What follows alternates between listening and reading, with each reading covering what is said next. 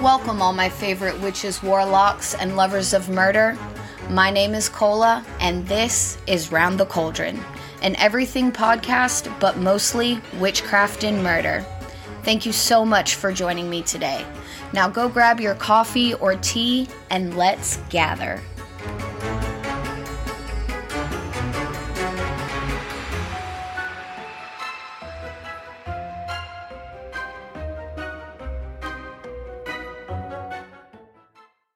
Witch, a woman thought to have magical powers, especially evil ones. Popularly depicted as wearing a black cloak, pointed hat, and flying on a broomstick. Or so says Google. But who are we really? What is it we actually do? And why did we choose to walk our path? For each of us, these answers are different. Come gather with me round the cauldron, and let's talk witches.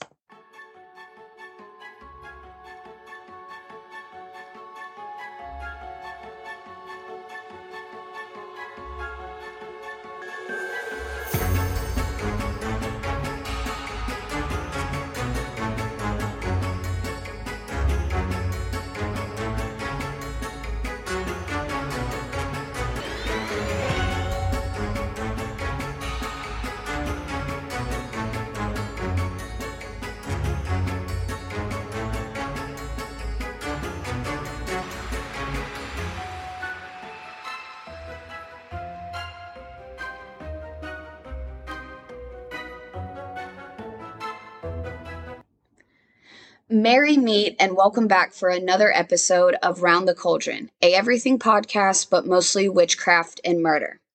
Y'all, I woke up this morning with an email letting me know I made it onto Apple. Like you all have no idea how big of a fucking deal this is to me. Like, I made it to Apple. Motherfucking Apple. Now, everything I've been doing, of course, has been official, but for some reason, it's like, Apple is like the holy fucking grail for music and podcasts, in my opinion. Like, if Apple is cool with your shit, then everybody's gonna be cool with your shit, and your shit's gonna be out there.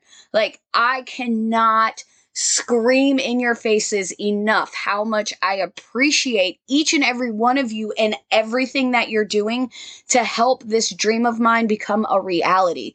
You guys have had the biggest fucking part in getting me out there, like sharing my podcast, liking it, reviewing it, like reaching out to me.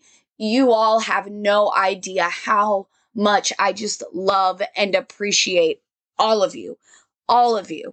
You have all been fucking amazing. So please, please, please keep doing what you're doing. Keep coming back for more episodes. Keep sharing. Keep everything that you're doing. Just please keep doing it because it is fucking making huge progress for me. You're all rock stars. All of you. And I love each and every one of you. And now that I have completely made a fool of myself and refused to edit it out, let's move along. Now, in my first 3 episodes, we really did cover some pretty horrific and crazy shit. So I decided that I wanted to dial that down a little bit and talk about the beauty of being a witch.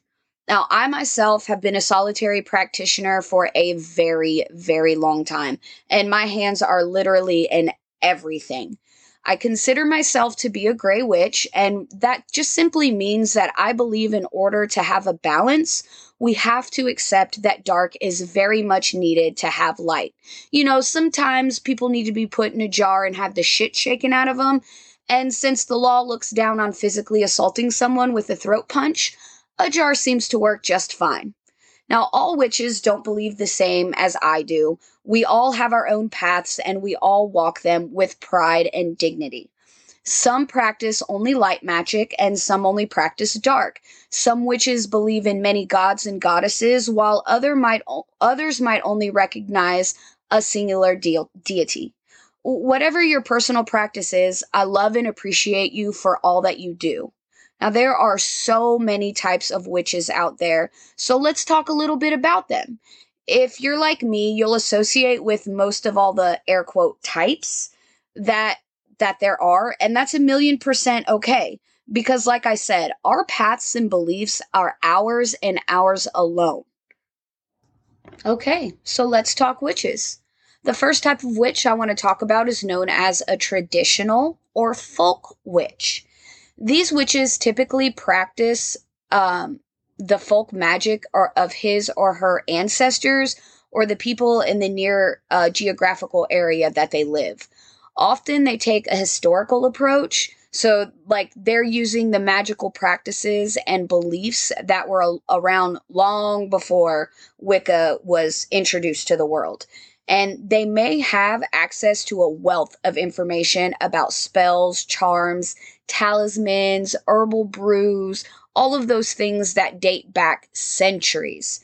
You'll find those that practice traditional witchcraft or folk magic are usually pretty knowledgeable about the spirits of the lands and the places in their area, as well as customs and folklore of their region.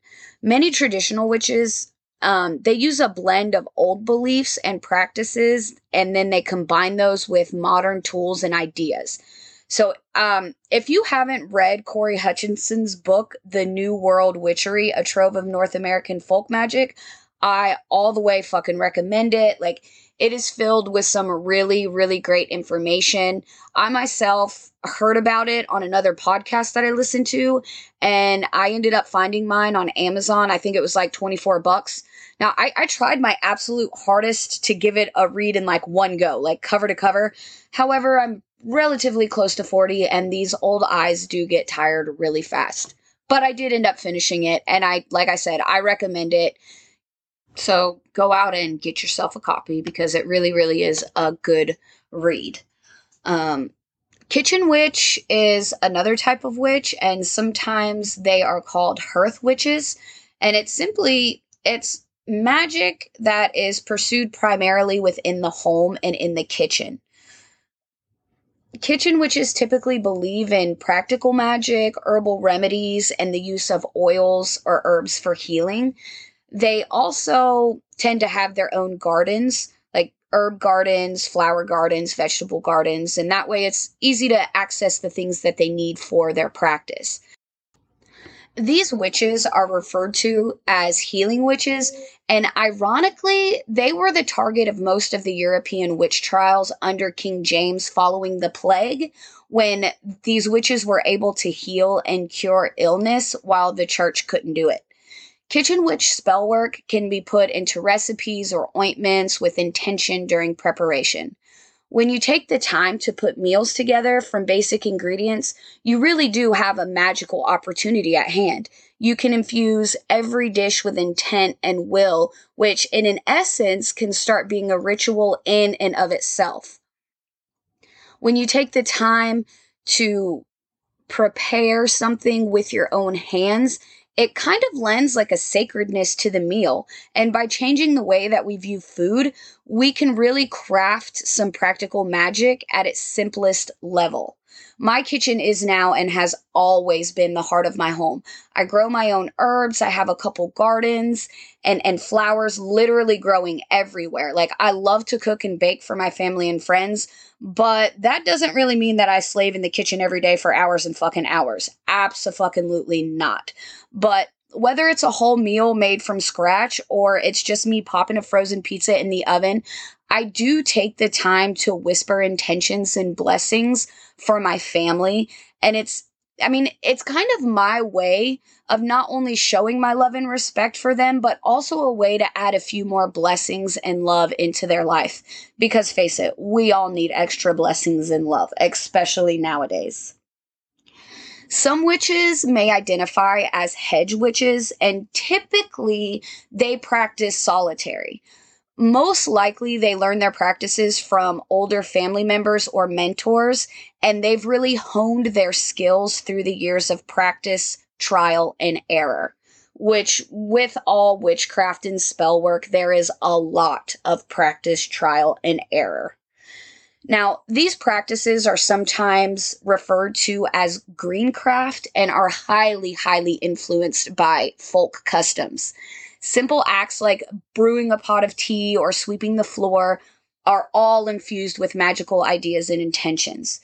Similar to the practice of kitchen witchcraft, hedge witchery often focuses on the hearth and home as the center of magical activity. The home is the place of stability and grounding, and the kitchen itself is a magical place, and it's defined by the energies of the people who live in the house. For the hedge witch, the home is typically seen as a sacred place, which for me, my home is a very sacred space. Like it's my space to be whatever I want it to be. And if you walk into my home, you definitely can tell a fucking witch lives here. Now, there are plenty of ways to incorporate hedge witchcraft into your daily life, and most of them really involve simple actions of living mindfully and magically. The practice of hedge witchcraft might be something for you to explore if you're drawn to certain aspects of the natural world.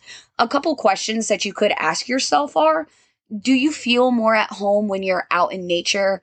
Are you someone with a strong connection to herbs and trees and plants? Do you prefer to work your magic alone rather than in a group? Now, I personally identify with all of this, so in some form I could be considered a hedge witch, but I still believe in that balance. I still walk that invisible line of dark and light. Another type of witch that's out there in the world are known as elemental witches. Now, that's defined as the use of the four elements within their magical practices: earth, water, wind, and fire. Just in case you didn't know. I know all of you knew, but you just got to cover all your bases sometimes. Now, each element is represented by a different ritual tool. The pinnacle is for earth, the wand is for air, the cup for water, and the athame for fire. The psychic energies of each element are actually found within each and every one of us. And let's not forget the all-important fifth element, which is known in many traditions as Akasha, or simply known as spirit, which spirit contains all the other elements, but somehow it manages to be an element all in its own. And connecting spiritually with a particular element can help you address an imbalance in your life. Elemental witches also work with astrological signs that correspond to the elements within their practice and may have a separate altar for each element within their home. Really, I guess it depends on the space you have available. I have a bunch of mini altars set up all over my house, and people who don't practice have zero idea that they're even there. It just kind of looks like decoration to them. Like there's no rules to this. So set up however many altars you want, you know? It's important to remember that elements are not spirits that can be bossed around. A witch that practices elemental magic knows they have to ask for assistance, and sometimes they get told no, which no really does suck to hear, but, you know, the elements know a lot better than we do, so we listen. These energies really can be used for super good shit or super bad shit. So most witches practice responsibly and don't work within the elements when they're upset or angry, because magic is all about intention. So if you're super pissed, that those intentions are completely different than if you have a calm, centered mind. And honestly, in my opinion, that's just a really good habit to practice anyway, whatever form of magic that you use. For elemental witches, these energies really are the foundation of all of nature. So they are very, very important, which to me, the elements are very important. So I don't think that's like a particular, you have to be an elemental witch for these elements to be important. No. As a witch and as somebody who just absolutely respects everything that I am surrounded by, I have a lot of respect for the energies, and they really, to me, are the foundation for all of nature. Green witches are witches who embrace nature by drawing on the energies from the earth and untamed things. We commune with the land, we commune with stones, gems, plants, trees, sticks, everything out in nature. And we also collect the shit out of stuff that we find on hikes and walks. We call to nature for guidance, and we really do respect every living being. Even the damn fucking birds, which I am deathly afraid of. I respect them. I really, really do. But still, fuck them birds. Now, green witches love making our own ritual tools from objects that are found in nature. I make a lot of shit just because I like to find things, put it together, and make it. It's just a good time. It's a good time. We also we call and work with animal guides and plant spirits. And I'm going to tell you this, my animals and my plants are my babies. I have a lot of plants in my house, and don't ask me a damn thing about any of them if you are not prepared to sit for a good hour and learn everything about them. Spending time hiking or in parks and gardens is another favorite pastime of most green witches. And we tend to feel nature's cycles and rhythms, and we can see the life and death and rehabilitation in all of it. I love to see the seasons change, but I cannot stand the cold. So unless I am standing in my living room looking at it from the window, I don't want to be out in it. But there is a real connection, and I'm sure most of you listening have really been able to feel that connection before. Another type of witch is the eclectic witch. And eclectic witchcraft is kind of like, it's like an all-purpose term that's applied to witchcraft traditions that don't really fit into any specific category. And usually that's because these practices are a blend of magical beliefs from different areas. Some eclectic witches identify as neo-Wiccan, which basically means that they incorporate practices and beliefs from a variety of different traditions and systems. There are plenty of non-Wiccan eclectic witches out there, but they use the parts of different magical traditions that they relate with the most. They might use a combination of historical sources, information that they find online. They could have taken a class, but then they put all that together and they make it their own personal experiences. And that in turn forms one singular practical method of rituals and spells that they perform. And in some cases, the word eclectic is used to distinguish a modified magical tradition from its original form, or to separate a uninitiated person who's practicing their own version of otherwise oath-bound material. So some witches are part of a coven, and covens are pretty secretive and private with their rituals. So when I say oath-bound material, that's what I mean. Okay, Gardnerian or Alexandrian Wiccans are witches that can trace their lineage back to an unbroken line. Although not all witches are Wiccans, these two forms of British witchcraft are oath-bound traditions. Gardnerian Wiccans are witches whose tradition can be traced back to Gerald Gardner, who is the founder of the modern Wiccan religion. This religion went public in the 1950s. Those who identify as Alexandrian Wiccans have a lineage that goes back to Alex Sanders, one of Gardner's earliest initiates. Founded in the 1960s, Alexandrian Wicca is typically a blend of ceremonial magic with heavy Gardnerian influences.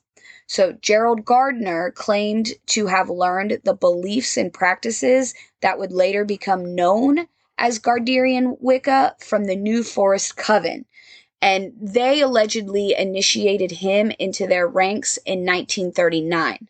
Now, because of this, Gardnerian Wicca is usually considered to be the earliest created tradition of Wicca, from which most subsequent Wiccan traditions are derived from. Alexandrian Wicca is a tradition of neo-pagan religion of Wicca, founded by Alex Sanders, who is also known as the King of Witches. Him and his wife, Maxine Sanders, established the tradition in the United Kingdom back in the 60s, which that I just said that a little bit ago. Alexandrian Wicca is similar in many ways to Gardnerian Wicca, and it receives regular mentions in books on Wicca as one of the religion's most widely recognized traditions. like I said, there's a lot of books out there that you guys can go and check out. Like, I'm sure you can just get on Amazon and type in witch, and there's going to be pages and pages and pages of books. And most of the books that I own definitely talk about Alexandrian and Gardnerian Wicca. And finally, the last type of witch I'm going to talk about today are hereditary witches.